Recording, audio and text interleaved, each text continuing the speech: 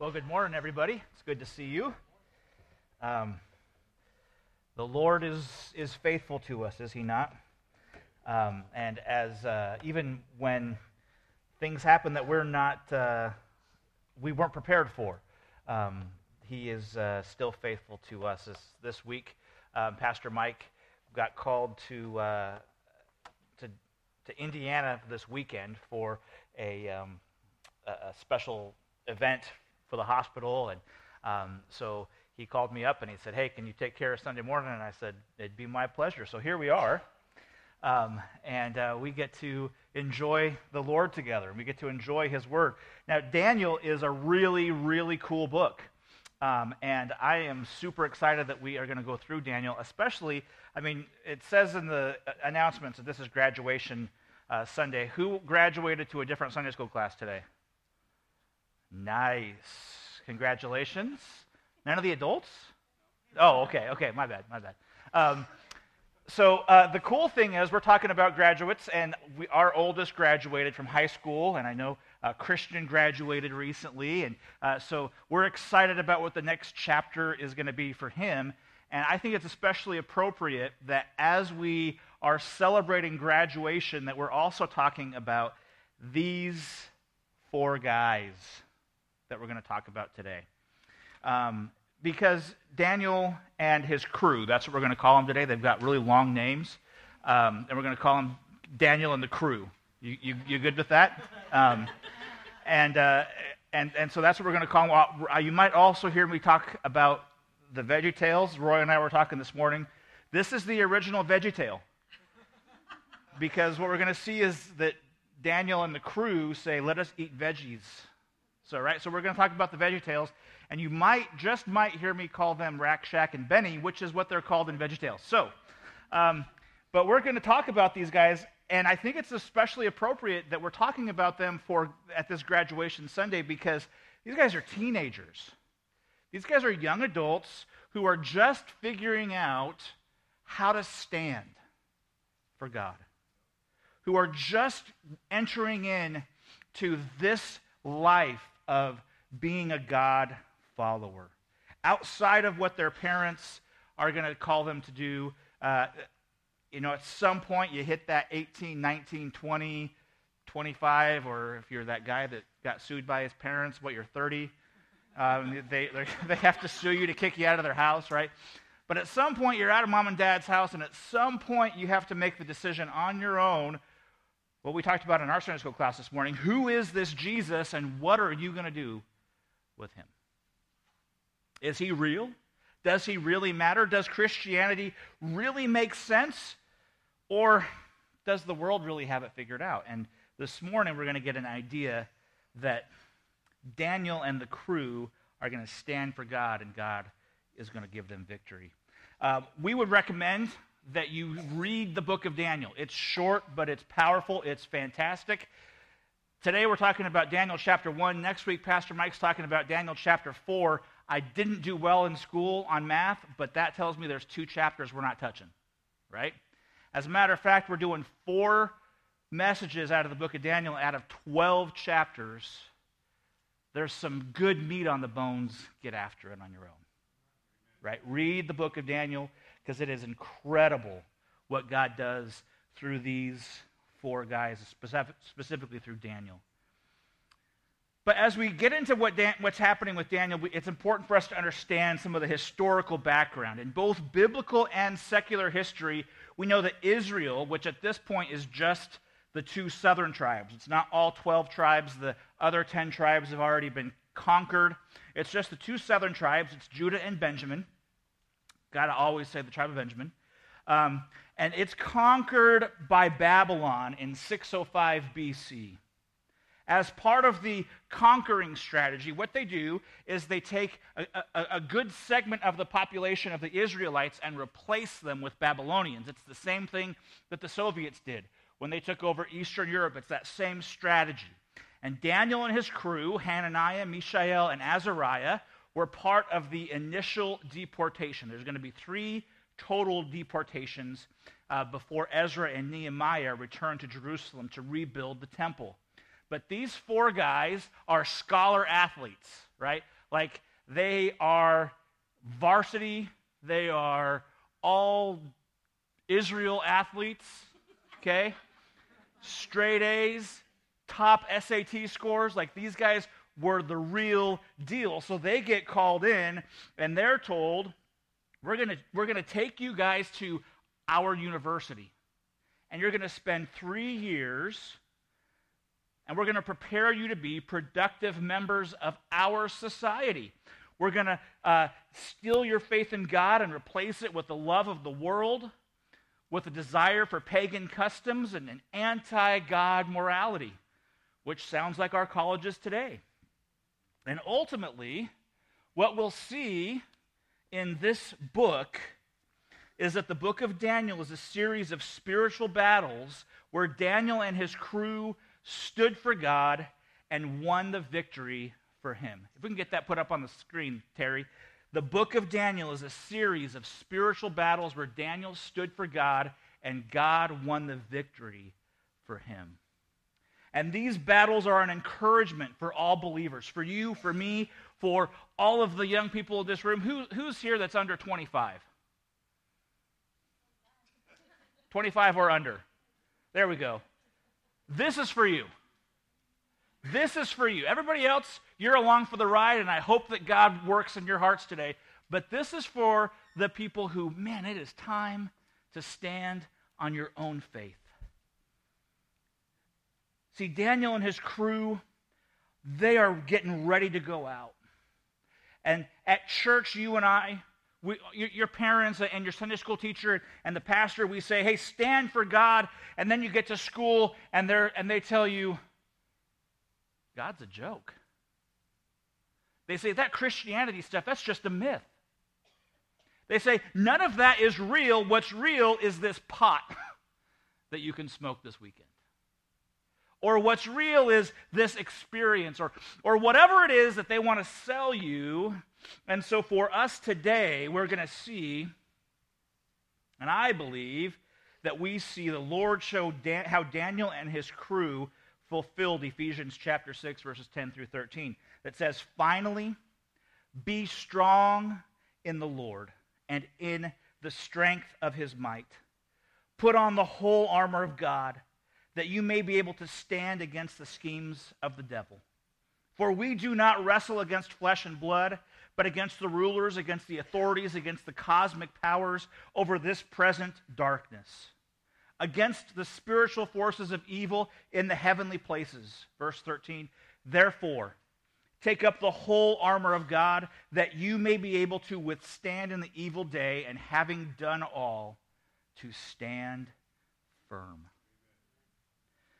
These bold men will stand firm for the Lord, and in the process become examples for each of us for how we should serve the one who died for us.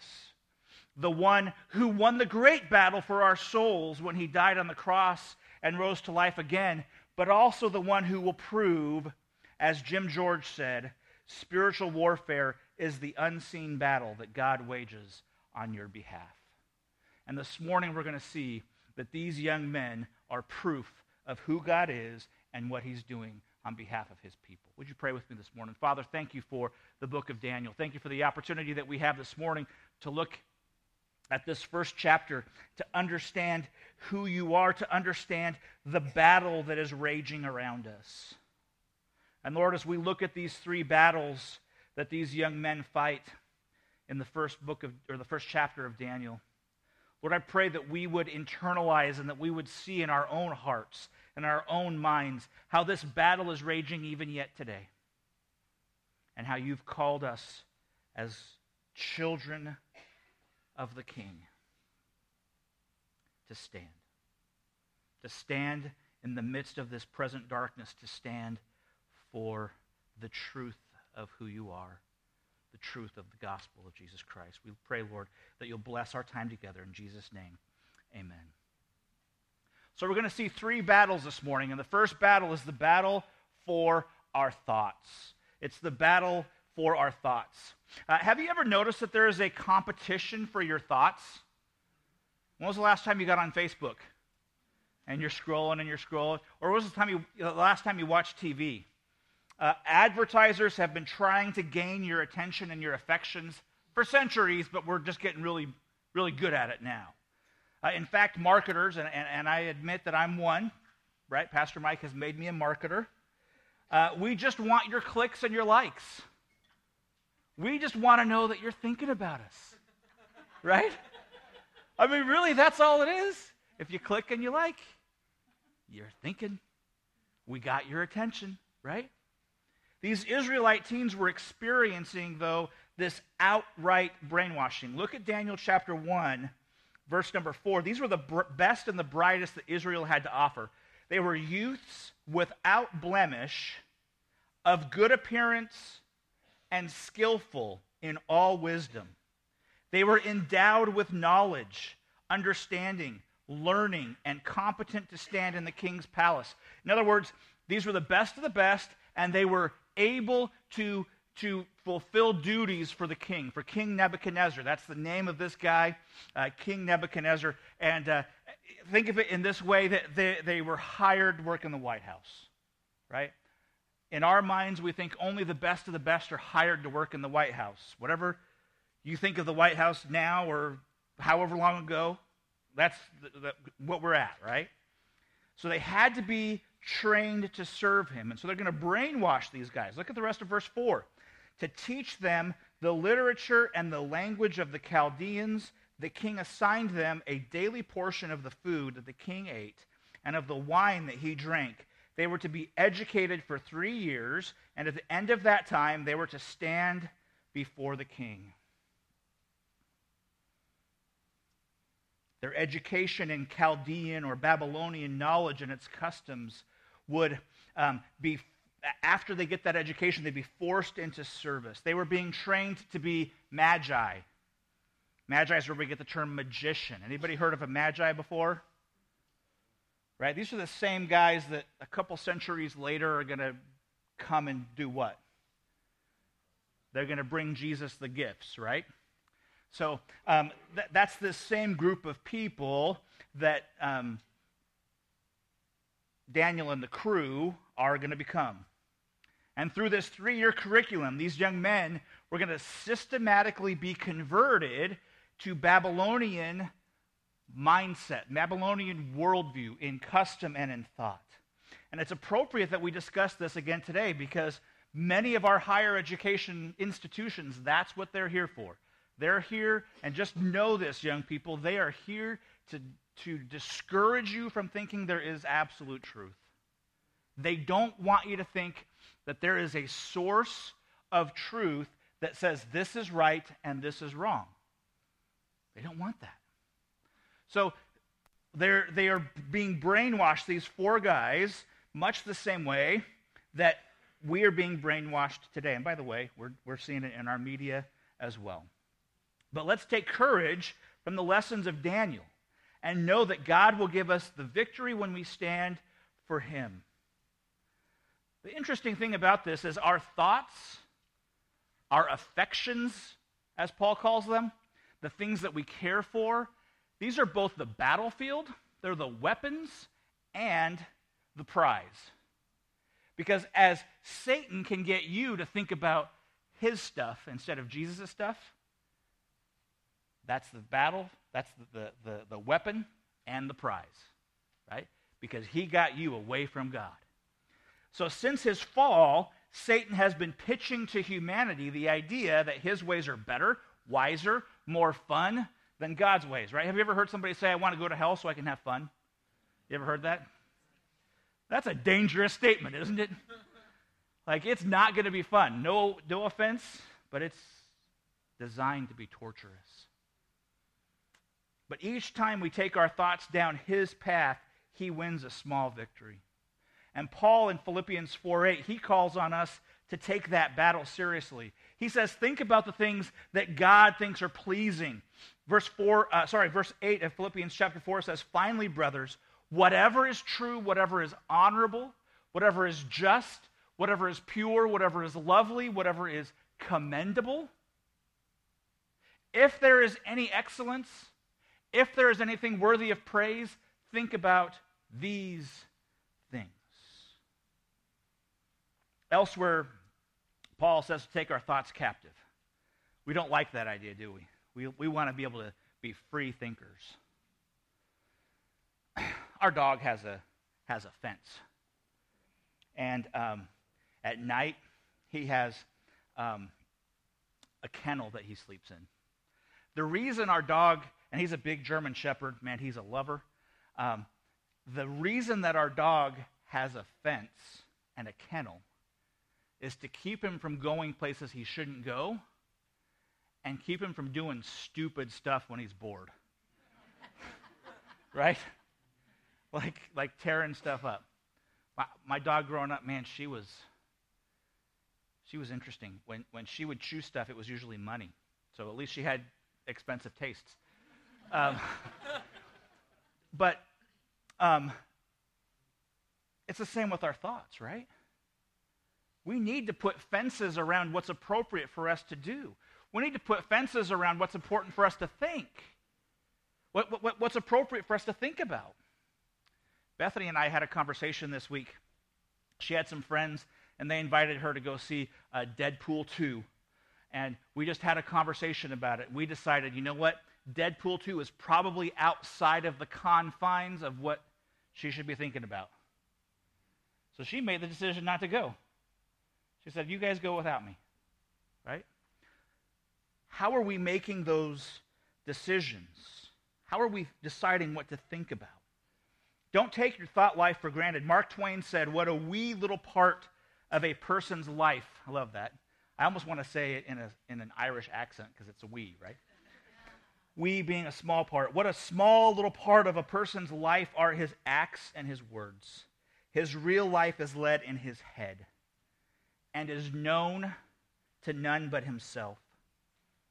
All day long, the mill of his brain is grinding, and his thoughts, not those other things, are his history. I thought that was interesting from somebody who's not a great theologian. Here's a theologian, Jonathan Edwards. He put it this way: the ideas and the images in men's minds are the inevitable powers that constantly govern them. The Babylonian rulers, today's marketers and educators all understand that Proverbs 23:7 is true. As a man thinks in his heart, so is he. As you think in your mind and in your heart, that's what you'll do. Right? You don't do anything that you didn't first think about. So the key to what we do and who we are is in our thoughts. And just like these Israelite young men, you and I are under a constant barrage of language, literature, entertainment, customs, all designed to steal our hearts from the Savior of the world, the only one truly worthy of our affections. We have to stand. We have to stand out for God. See, the battle for our thoughts is vital because our thoughts lead to our actions. The devil made me do it as a cop-out. He wants to win our thoughts so that we'll freely choose sin. And that's our next battle, is the battle for our choices. Battle for our thoughts and the battle for our choices. The Chaldean conquerors knew that the Israelites had strict dietary laws.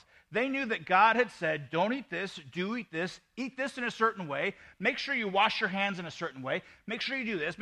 They had strict dietary laws.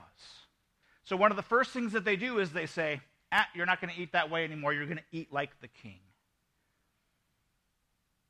God also didn't want them ever to eat meat that had been offered to a false god.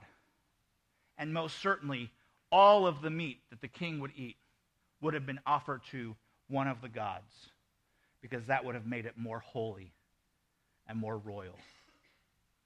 So Daniel and the crew decide to respectfully rebel. Look at Daniel 1:8. We're skipping 6 and 7. We'll come back to them. Daniel 1:8. But Daniel resolved that he would not defile himself with the king's food or with the wine that he drank. Therefore he asked the chief of the eunuchs to allow him not to defile himself. I love this. He doesn't pull out a poster board and go marching down the street and say, we've got our rights, right? He doesn't post it on social media. He's not like sending out all sorts of mad tweets.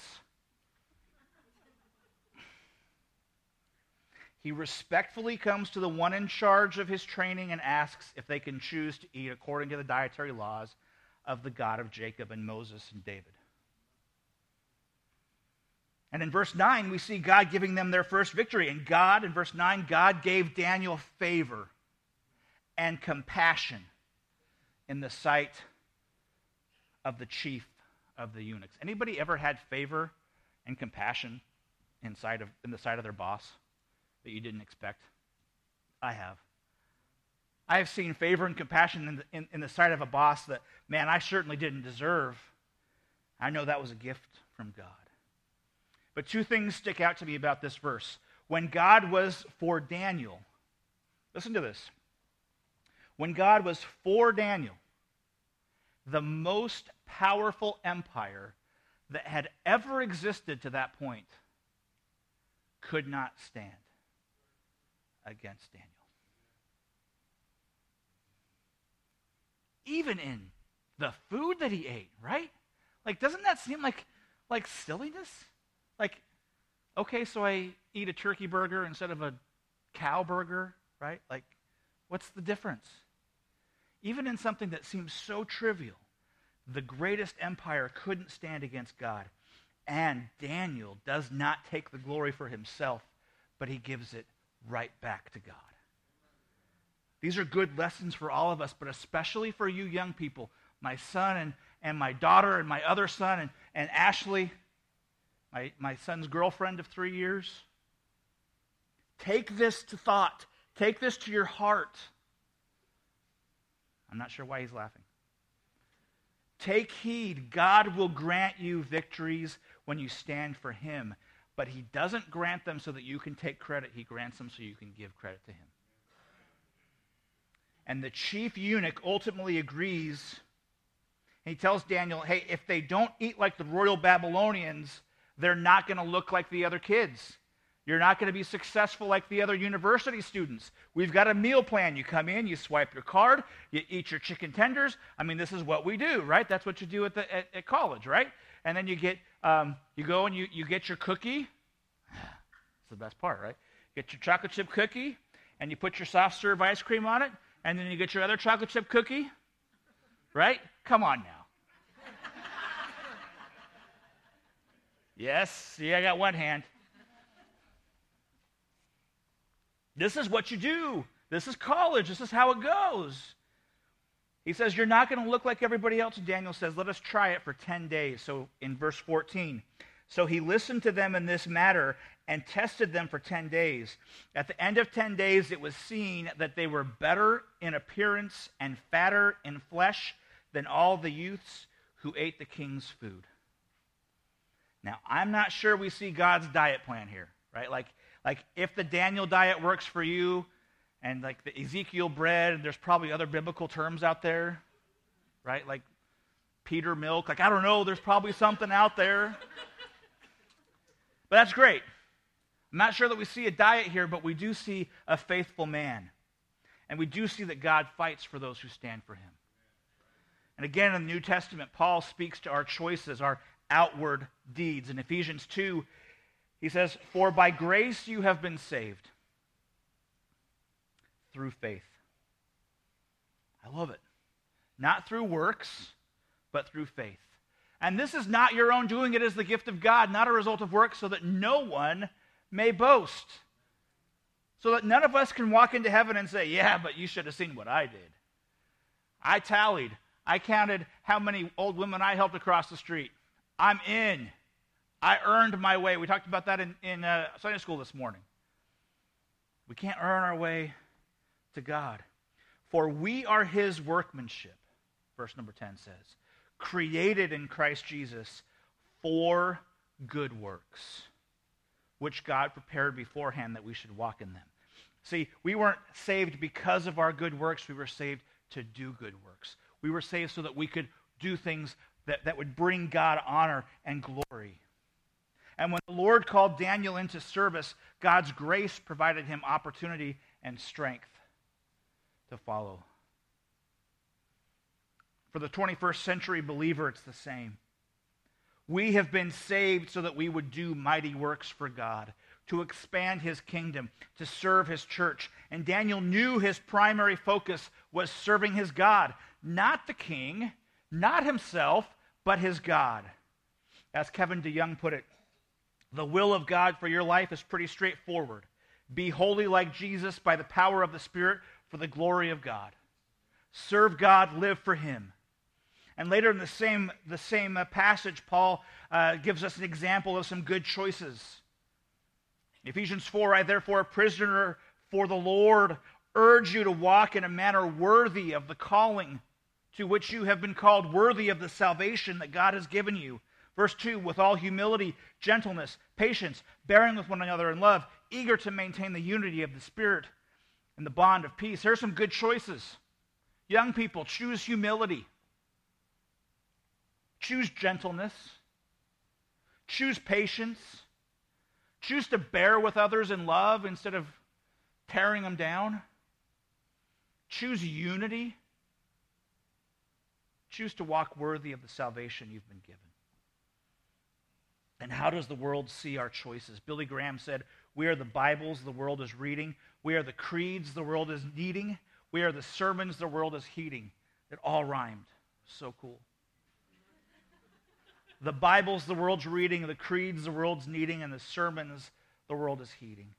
Kevin DeYoung said, the world needs to see Christians burning, not with self-righteous fury at the sliding morals in our country, but with passion for God. Believer, you were saved and left on this earth, in this country, in this state, in this area, so that God would be able to put you in the midst of people that would be able to see you burn with passion for him. That's why you're here. We're here so that God can shine his glory through our lives. But the excuses come and time is hard to find. So we just say, well, maybe I'll do better tomorrow. Maybe I'll start that life tomorrow. See, just like for Daniel, a God-centered life is made of God-centered choices. Small, seemingly insignificant choices like what should I eat? What entertainment should I enjoy? Or large choices like what college should I attend or who should I marry? But it's ultimately the daily choice of centering life on Christ. C.J. Mahaney wrote a fantastic book called A Cross-Centered Life. And in that book, he said, we make time for what we truly value. We build habits and routines around the things that really matter to us. This is an important principle to understand as we seek to build our lives around the gospel. He says, do you want a Christ-centered life? A Christ-centered life is made up of Christ-centered days. And Daniel understood that. Daniel understood that individual choices make for a godly life. See, the battle for our thoughts and for our choices rages every day. But our thoughts and choices are the weapons and the rewards, but the ultimate battle is for our identity, and that's our third battle. The identity, who we truly are. Where is our eternity? Who are you? Identity politics is nothing new, is it? It's always been important. Paul identified himself, right? Paul said, I was a Jew of the Jew. I was a chiefest of sinners. Paul said, I'm a Roman citizen. But then ultimately he says, I'm a slave to Christ. For us, affiliations are important, whether it's nationalities or political parties or skin color, whatever it might be. However we break down our identity, it is important to who we are. It is. It's important to who we are. And the Babylonians knew this as well. We step back to verse 6. Among these were Daniel, Hananiah, Mishael, Azariah, and the chief eunuchs gave them names. Why did they have to rename them? We're going to talk about that. Daniel he called Belteshazzar. Hananiah he called Shadrach. Mishael he called Meshach. And Azariah he called Abednego. What's in a name, right? Who cares? We named our kids very specifically. Andrew, I wanted to name my son Andrew because Andrew is the disciple who always brings people to Christ. Every time you see Andrew in the Gospels, he's bringing people to Christ. His middle name is the name of his grandfather, my wife's dad. That's a tradition in our family. That's my middle name, is my mom's grandfather, right? Like, names matter. For Bethany, the house of peace, Joshua, the great general of Israel. We wanted these names to matter. Like, we spent a lot of time picking these names out. Joshua, originally, his sister wanted to name him God, and that didn't fly. And then she wanted to name him after the cat, which was Ducky. He still answers to Ducky, so if you want to call him, no, he doesn't. But a name is important, and these men's names were important too. The name changed their identity. Listen to what we've got here. Daniel's name means Yahweh will judge. But when his name turned to Belteshazzar, it meant Bel, their primary god, will protect the king. Hananiah, his name meant Yahweh is gracious. But when it was changed to Shadrach, it became the command of Aku, the moon god. Mishael meant who is like Yahweh. Meshach means who is what Aku, the moon god, says. Azariah was Yahweh is my help. Abednego is servant of Nego, the god of vegetation. This is identity politics at its best. We're actually going to physically change your identity, right? You get a new social security number, you get all that, right? I'll make you forget who you are so you'll become who I want you to be. I'll replace the God you serve with the false deities that aren't worthy of service. And if I can make you forget who you are, I can make you forget who you serve. See, this crisis of identity is just as critical today as it was in Daniel's day. John Piper said, Christian selfhood is not defined in terms of who we are in and of ourselves. It's defined in terms of what God does to us and the relationship he creates with us and the destiny he appoints for us. God made us who we are so we could make known who he is. Our identity is for the sake of making known his identity. And see, this battle, this spiritual battle, is to say, you are so much more important than anything else. So you should serve yourself. You should serve your wants. You should serve your lusts. In this great spiritual war, Satan wants us to forget that we were bought with a price. That we belong to God, and that thus we represent him. In simple, moment-by-moment decisions to please ourselves, to seek after the praise of those that we respect and desire and fear, rather than the one who loved us with his life, in each of those small moments, Satan wins that battle. Daniel and the crew knew that standing for Yahweh was the best and only true, satisfying course for life. And that's why when we get through these, when you look at Daniel over and over and over again, they stand, sometimes literally stand, when everybody else is bowing to the king. Everybody else is bowing to Nebuchadnezzar or whoever else they got. And these guys stand. Stand for Yahweh, the Holy One of Israel, the God of Moses, the God of Jacob, the God of David. They stand for the only true God. They stand for the only God. We talked about this in Sunday school today as well. I feel like I'm doing a shameless plug for my Sunday school class, and that's not what I'm doing. We stand for the only God in history who didn't say, this is how you must come to me, but who said, no one can come to me so I'll come to them. The only God who said, I will come on a rescue mission. I will come to seek and to save that which was lost. That's the God we serve. Not some God who says, come and bring me incense. Not some God who says, come and bring me this gift or that. But instead a God who said, I will send my only begotten Son and make him the final sacrifice for the sins of all mankind. That's the God that we serve. He's the only one worthy of service. But see, Satan makes us forget that.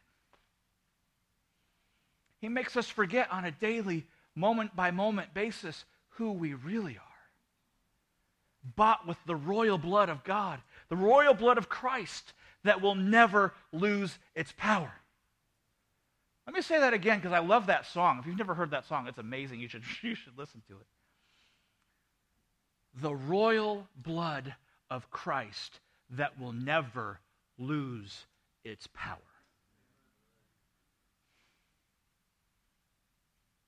My clothes, man, they get washed and they get faded, right? I'm not half the man that I used to be because I'm twice the man I used to be, right? The blood of my Savior will never lose its power. Not in 1,000 years, 10,000 years, 100,000 years. Not through a volcano or through a tornado. Not through a war, whether it be with North Korea or Iran or Russia or whoever it is. The blood of Christ will never lose its power. I will always have the blood of Christ, and I will always be his. So I have to stand. And as they stood out for God, the victories were granted. Small victories this morning, but as we get further into our story, as we go further into the series, bigger victories and more powerful victories. And we have been called to serve this same God. The God of Daniel in the lion's den.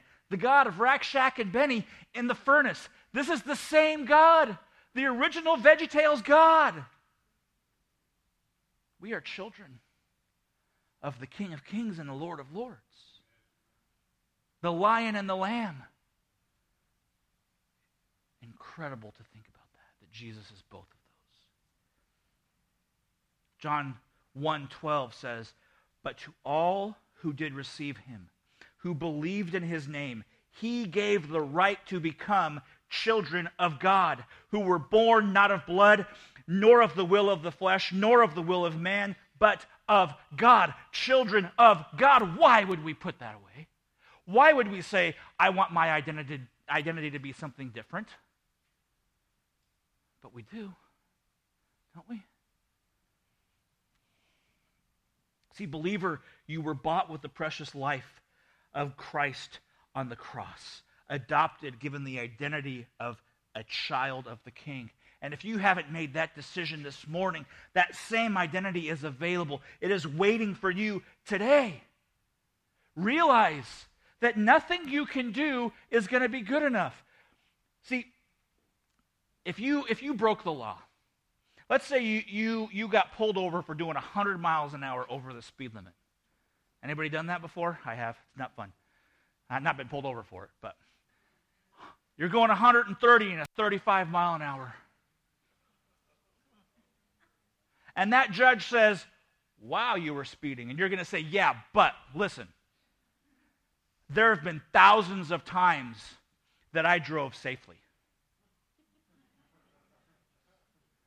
What's the judge's response to that going to be? Well, congratulations. You're still going to jail.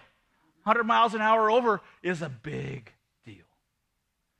And see, for us, that's how we come to God. And we say, yeah, but God, there were lots of times that I didn't sin. And God's like, I don't care.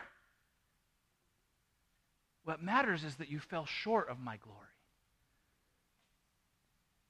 And Jesus came to pay for it. Jesus came to give us that gift of salvation. See, our identity matters. It impacts our eternity, and it impacts our every day. It impacts our thoughts and our choices so that the world around us knows who we serve. They know why we stand out. They know why we serve a risen Savior. As we conclude, we all want to stand out, right? We want to stand out, so we wear the Bears jersey or the Cubs jersey, or we fly the W, or like we want people to know who we are. We want to have this identity, right? We want to be, and in the millennials, my teenagers, man, you're told rebel. I'll tell you how to rebel. Read this, because ain't nobody doing that. You want to be a rebel? Read this, follow what it says. You'll have a much, much more productive life, and man, you'll be a rebel. But stand out as something special. Be identified as someone who matters. The world gives us all sorts of identity options, right? Get this tattoo, or get this piercing, or wear your hair this way, or wear these kinds of clothes, or listen to this kind of, watch this kind of, do this, do that. But God calls us to stand out for him. And a couple kings later, everything's falling apart.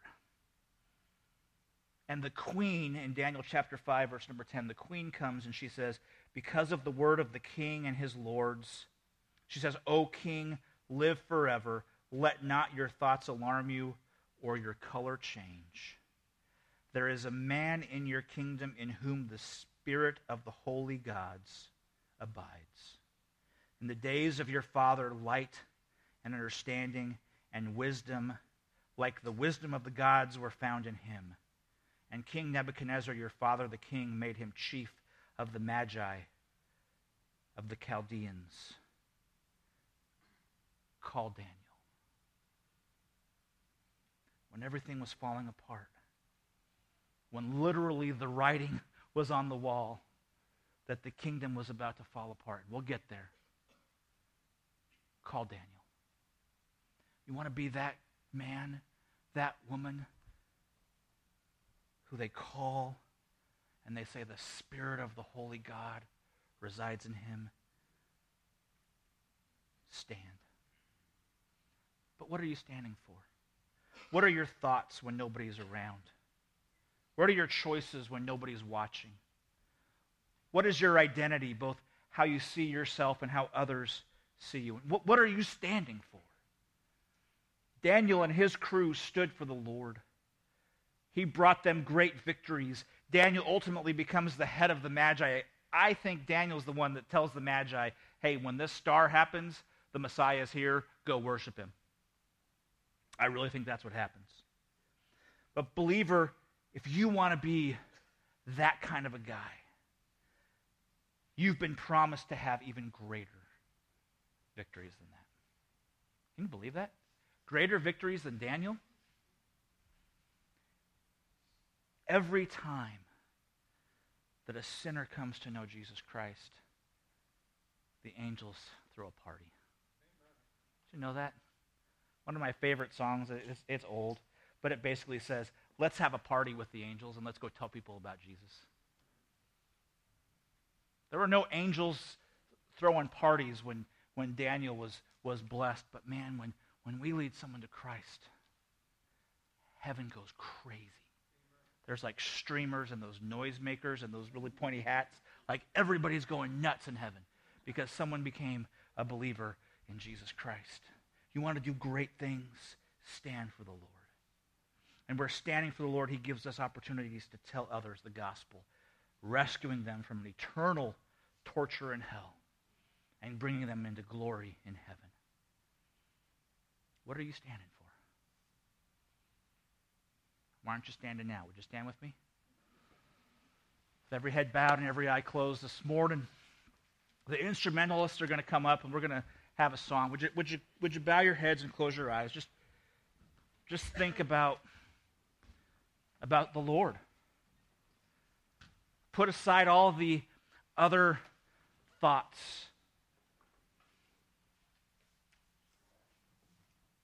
Is the Lord speaking to you this morning? Maybe this morning he's issuing a call and he's saying, I want to be your God. I want to save you. I want to make it so that you can experience this incredible life of relationship with me. If you've already experienced that, if you've already heeded that call, responded to the Lord, and asked him to be your Savior, would you just lift up your hand? Nobody's looking around. Nobody's watching. Nobody's doing anything. Praise God. Hands all over the room. Maybe this morning you haven't called out to him. Maybe this morning he's calling you into this vibrant life. Would you heed that call? If the Holy One of Israel, if the God that created all things is talking to you this morning, if he's calling you to stand, he's calling you to a royal appointment to get some serious business done. Would you meet with him today? Would you open your heart and your mind? We're going to start singing some songs. This is just designed to be a time of response. Lord, help us to respond to you this morning. Help us to understand who we are in you and how that changes our thoughts and our choices. Lord, help us to stand like Daniel, Shadrach, Meshach, Abednego. Help us, Lord, to be men and women who seek after you and your glory more than the things of this world, who stand for what is right, for what is true, for what is eternal. Work in our hearts, we pray in Jesus' name. Amen.